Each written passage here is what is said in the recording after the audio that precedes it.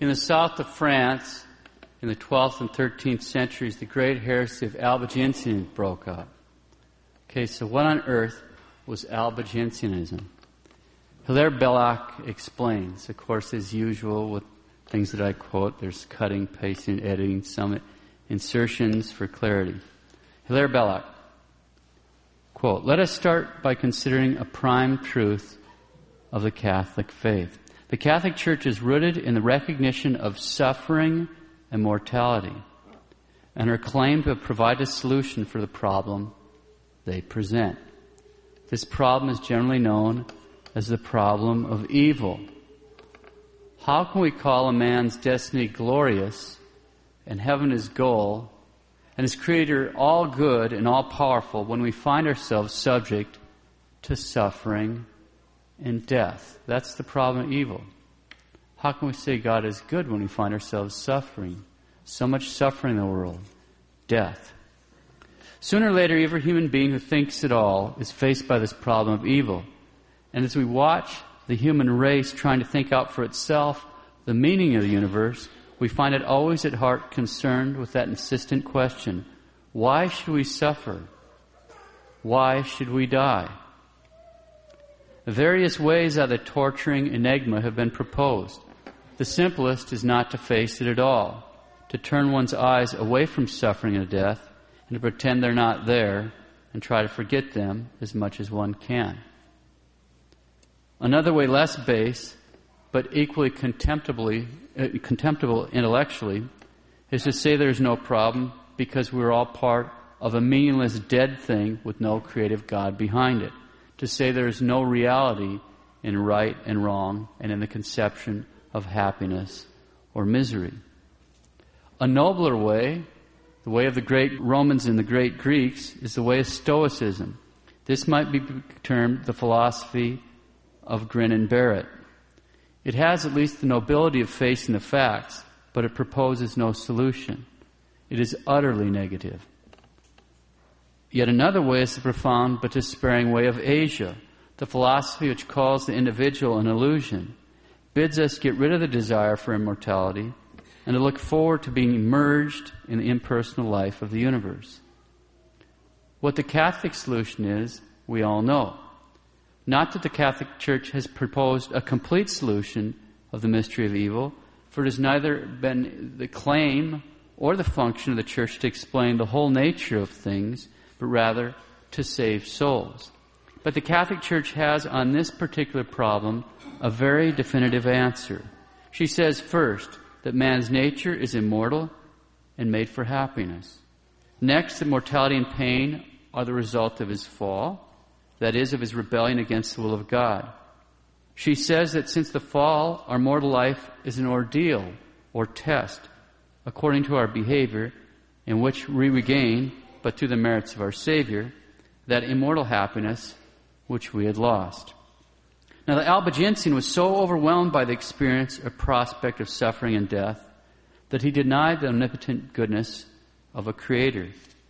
He said that evil was at work in the universe just as much as good, that the two were principles always fighting as equals, one against another. Man was subject to the one just as much to the other. The Albigensian recognized an evil God as well as a good God, and he attuned his mind to that appalling conception. Such a belief bred all kinds of secondary effects. In some men, it would lead to devil worship. In many more, to sorcery, to tricks to stave off the evil power, or to cheat it. It also led, paradoxically enough, to the doing of a great deal of evil deliberately, and saying that either it could not be helped, or that it didn't matter, because the power of evil is quite as strong as the power for good. We might just as well act accordingly. But the one thing the Albigensian of every shade has always felt, and that is that matter belongs to the evil side of things. Matter belongs to the evil side of things. Though there may be plenty of evil of a spiritual kind, yet good is of itself wholly spiritual. Matter is subject to decay and is therefore evil. Our bodies are subject to decay and are therefore evil. Their appetites are evil. Therefore it was the evil God that made the human body, while the good God made the soul. Now, if the human body is evil, it follows then that euthanasia or suicide are good. It also follows that any activity which might result in producing another human body is bad. Therefore, any and all non-procreative relations are better than any procreative relations. Obviously, then, it follows that marriage is bad. Logically enough, converts were encouraged to abandon their spouses. They believed in vegetarianism, although they would eat fish, and they denied the resurrection of the body. Furthermore, our Lord was only apparently clothed in a human body. He only apparently suffered. Hence also the denial of the resurrection. There's no heaven. There's no hell. Belloc continues, anyone who will read the details of the Albigensian story will be struck over and over again by a singularly modern attitude of these heretics. And parenthetically speaking, there's a very good reason that these beliefs sound so contemporary. It's because so many of our neighbors have exactly the same misunderstandings of the meaning of suffering and death as the Albigensians did so long ago. A denial of, or an ignorance of, or a flat misunderstanding of any part of our faith is going to have consequences. And the more serious the mistake, the more serious the consequences. And we see that today in the problem of evil and a complete confusion or lack of understanding. Anyway, back to Belloc. Because the Catholic Church was strong at issue with an attitude of this kind, the papacy, the hierarchy, and the whole body of Catholic doctrine and established Catholic sacraments were the target of the Albigensian offensive. Close quotes. And they still are by their the modern followers of this philosophy. So, this terrible heresy of Albigensian had broken out, and in the midst of all this terrible chaos, in order to convert these heretics and subdue this heresy, God sent a great Spanish saint armed with a weapon provided by the Blessed Virgin Mary. Of course, the Spaniard was Saint Dominic. Historian, a few centuries after Saint Dominic, records how Our Lady gave Saint Dominic the weapon. Quote, we read that at the time when he was preaching to the Albigenses, Saint Dominic at first obtained but scanty success, and that one day, complaining of this in pious prayer to our Blessed Lady, she deigned to reply to him, saying, wonder not that you have obtained so little fruit by your labors. You have spent them on barren soil, not yet watered with the dew of divine grace. When God willed to renew the face of the earth, He began by sending down on it the fertilizing rain of the angelic salutation. The angelic salutation is just an old-fashioned title for the Hail Mary. So when God willed to renew the face of the earth, He began by sending down on it the fertilizing rain of the angelic salutation. Therefore, preach my Psalter, composed of 150 angelic salutations, 150 Hail Marys, and 15 Our Fathers, and you will obtain an abundant harvest. Close quote. Preach my Psalter, composed of 150 Hail Marys and 15 Our Fathers, and you will obtain an abundant harvest. Why did Our Lady call this her Psalter? Well, the whole collection of psalms in the Bible is known as the Psalter. And just as there are 150 psalms in the Bible, so also there are 150 Hail Marys in the Rosary, when we say all the 15 mysteries revealed by Our Lady. How did Our Lady's Psalter end up by calling a rosary? Well, the medievals saw the rosary as a series of spiritual bouquets laid at the foot of Our Lady. And so using figurative speech, they called it a rose garden. The Latin word for rose garden is rosarium, and so that's where we got the name rosary. Another author provides us with more details. Quote, the place of the revelation of the rosary to St. Dominic was the church of Proil, and the time was 1208, according to the tradition of the Dominican order. Pope Leo XIII affirmed over and over again the Dominican origin of the rosary, and in an 1889 letter to the Bishop of Carcassonne, Leo XIII accepts the tradition of Proil as the place where the Blessed Virgin Mary appeared to St. Dominic and revealed this devotion. This tradition, the tradition that Mary first revealed the rosary devotion to St. Dominic, is supported by 13 popes. Now, why point all this out? Because under the influence, really, of Protestantism over the past few centuries, we've gotten to the point where unless somebody has a videotape or live satellite feed of an event happening, it's as if it didn't occur. Wait, we can't find a signed witness piece of paper on that date, must not occur. So here we have, 13 popes. That's a pretty, that works for me. Anyway, St. Dominic went into the villages of the heretics, gathered the people, and preached them the mysteries of salvation, the incarnation, the redemption, eternal life. As the Holy Virgin had taught him to do, he distinguished the different kinds of mysteries, and after each sort instruction, he had 10 Hail Marys recited. So he'd give them like a little fervorino or catechist or a little sermon at the beginning of every mystery so they know what they're to meditate on. St. Dominic found great success in this new devotion, bringing about the conversion of the Albigensians. Close quote, Robert Feeney. So in the very beginning, the Rosary, prayed while meditating upon the mysteries, brought about the conversion of the Albigensians and a great renewal of Christian society. And although that was the first, it was certainly not the only great victory of the Rosary.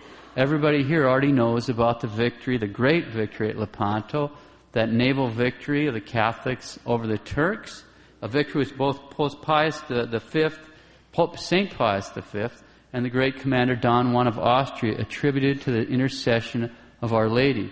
Her intercession was obtained specifically by the recitation of so many of the faithful of the Holy Rosary. This great victory, which we've talked about before, is in fact the very reason we celebrate the Feast of the Holy Rosary on October 7th, and it's the reason why the first Sunday in October is the external solemnity of the Rosary. So the devout recitation of the Rosary brought about the conversion of the Albigensians and the victory over the Turks at Lepanto. But here in our own times, there was another great victory of the Rosary some 50 years ago in Austria. After World War II, Austria was divided into 4 zones by the occupying powers. So one zone was governed by the United States, one zone by England, one zone by France, and another one by the Soviet Union. The area occupied by the Soviet Union surrounded Vienna, which was also divided up in 4 zones, just like Berlin. It's the same kind of situation. But the Soviet Union surrounded that area, and it was the richest territory in Austria. After the war, it soon became obvious that the Soviet Union had absolutely no intention of withdrawing from Austria or East Germany, or in fact, any other territories they had occupied throughout Eastern Europe and over on the Pacific side. In February of 1946, an Austrian Capuchin named Father Petrus Pavlicek made a pilgrimage to an Austrian Marian shrine to pray to Our Lady, to ask her what could be done about this communist occupation. As he was praying before the image of Our Lady, he heard an inner voice tell him, quote, "Do as I say and you will have peace." Close quote. So after his pilgrimage, Father Petrus launched what he called the Crusade of Reparation of the Holy Rosary.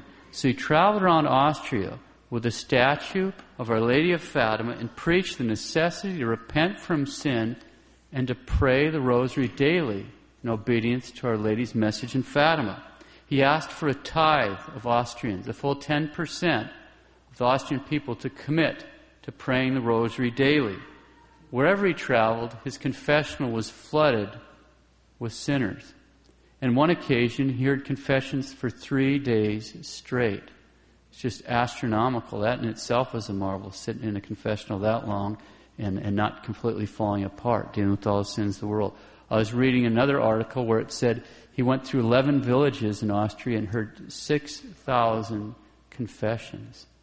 Just amazing, just the confessions alone. And anyway, suddenly, on May 13th, 1955, that's the anniversary of the first apparition of Our Lady in Fatima. On May 13th, 1955, out of apparently nowhere, the Soviet Union completely unexpectedly agreed to peacefully withdraw from Austria. In a letter written by Father Petrus in 1955, he gave full credit to Our Lady of Fatima and the recitation of the Rosary by many thousands of Austrians. Indeed, he had gotten a tithe. Over 700,000 of the 7 million Austrians, or 10% of the population, had pledged to pray the daily Rosary in compliance with Our Lady's wishes at Fatima.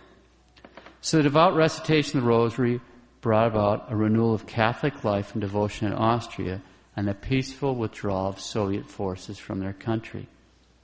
The Rosary is powerful. And today it has exactly the same power to renew Catholic life, to convert heretics and protect us from the enemies as it ever had. In fact, today it has even more power, as we'll see here in a minute. First, let's consider the power Our Lady's attached to the Rosary for our own personal sanctification. We've all heard these before, but today, on the external solemnity of the Feast of the Holy Rosary, let's listen once more to just a few of the 15 promises Our Lady made to those who say the Rosary, which she revealed to St. Dominic and Blessed Alan de la Roche. Promise number 2. I promise my special protection and the greatest graces to all those who shall recite the Rosary. Promise number 3. The Rosary shall be a powerful armor against hell. It will destroy vice, decrease sin, and defeat heresies. Promise number 5. The soul which recommends itself to me by the recitation of the Rosary shall not perish. Promise number 7. Whosoever shall have a true devotion for the Rosary shall not die without the sacraments of the Church.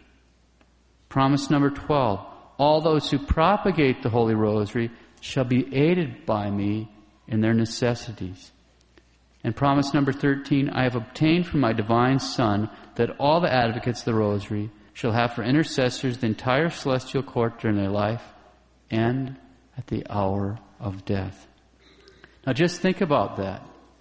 These are promises from Our Lady. The Rosary will destroy vice, decrease sin, and defeat heresies. Whosoever will have a true devotion for the Rosary shall not die without the sacraments of the Church. The soul which recommends itself to Our Lady by the recitation of the Rosary shall not perish.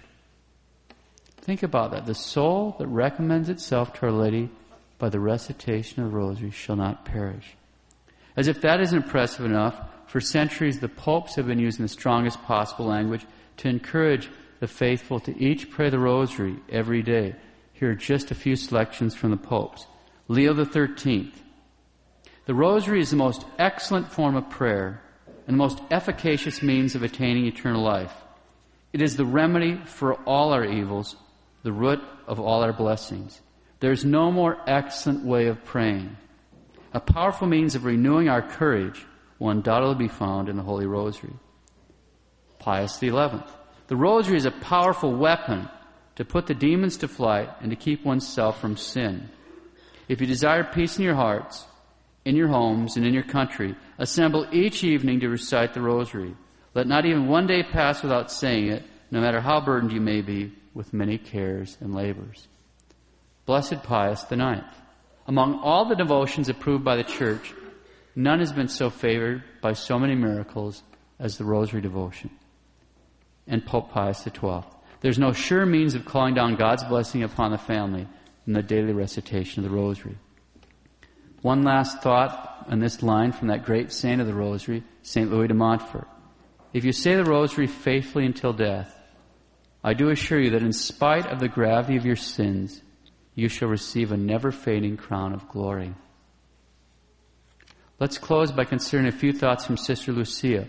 There are a few excerpts from her 1957 interview with Father Fuentes, who at the time was a postulator for the now blessed Francisco and Jacinta Marto. Quote, Father, the Most Holy Virgin is very sad because no one has paid any attention to her message, neither the good nor the bad. The good continue on their way, but without giving any importance to her message. The bad, not seeing the punishment of God actually falling upon them, continue their life of sin without even caring about the message. Father, we should not wait for an appeal to the world to come from Rome on the part of the Holy Father to do penance. Nor shall we wait for the call to penance to come from our bishops and our dioceses, nor from religious congregations. No. Our Lord has already very often used these means, and the world has not paid attention. That is why now it is necessary for each one of us to begin to reform himself spiritually. Each person must not only save his own soul, but also help to save all the souls that God has placed in our path. Father, from now on, we must choose sides. Either we're for God or we are for the devil. There is no other possibility. Look, Father, the Most Holy Virgin has given a new efficacy to the recitation of the Rosary. She has given this efficacy to such an extent that there is no problem, no matter how difficult it is, whether temporal or above all spiritual, in the personal life of each one of us, of our families, of the families of the world, or of the religious communities, or even of the life of peoples and nations that cannot be solved by the rosary. There's no problem, I tell you, no matter how difficult it is, that we cannot resolve by the prayer of the Holy Rosary. With the Holy Rosary, we will save ourselves. We will sanctify ourselves. We will console our Lord and obtain the salvation of many souls. There is no problem, no matter how difficult it is, that we cannot resolve by the prayer of the Holy Rosary. With the Holy Rosary, we will save ourselves. We will sanctify ourselves. We will console our Lord and obtain the salvation of many souls. Whosoever shall have a true devotion for the Rosary shall not die without the sacraments of the Church. The soul which recommends itself to Our Lady by the recitation of the Rosary shall not perish. There is no problem, no matter how difficult it is, that we cannot resolve by the prayer of the Rosary. Pray your Rosary every day. There is no problem, no matter how difficult it is, that we cannot resolve by the prayer of the Holy Rosary.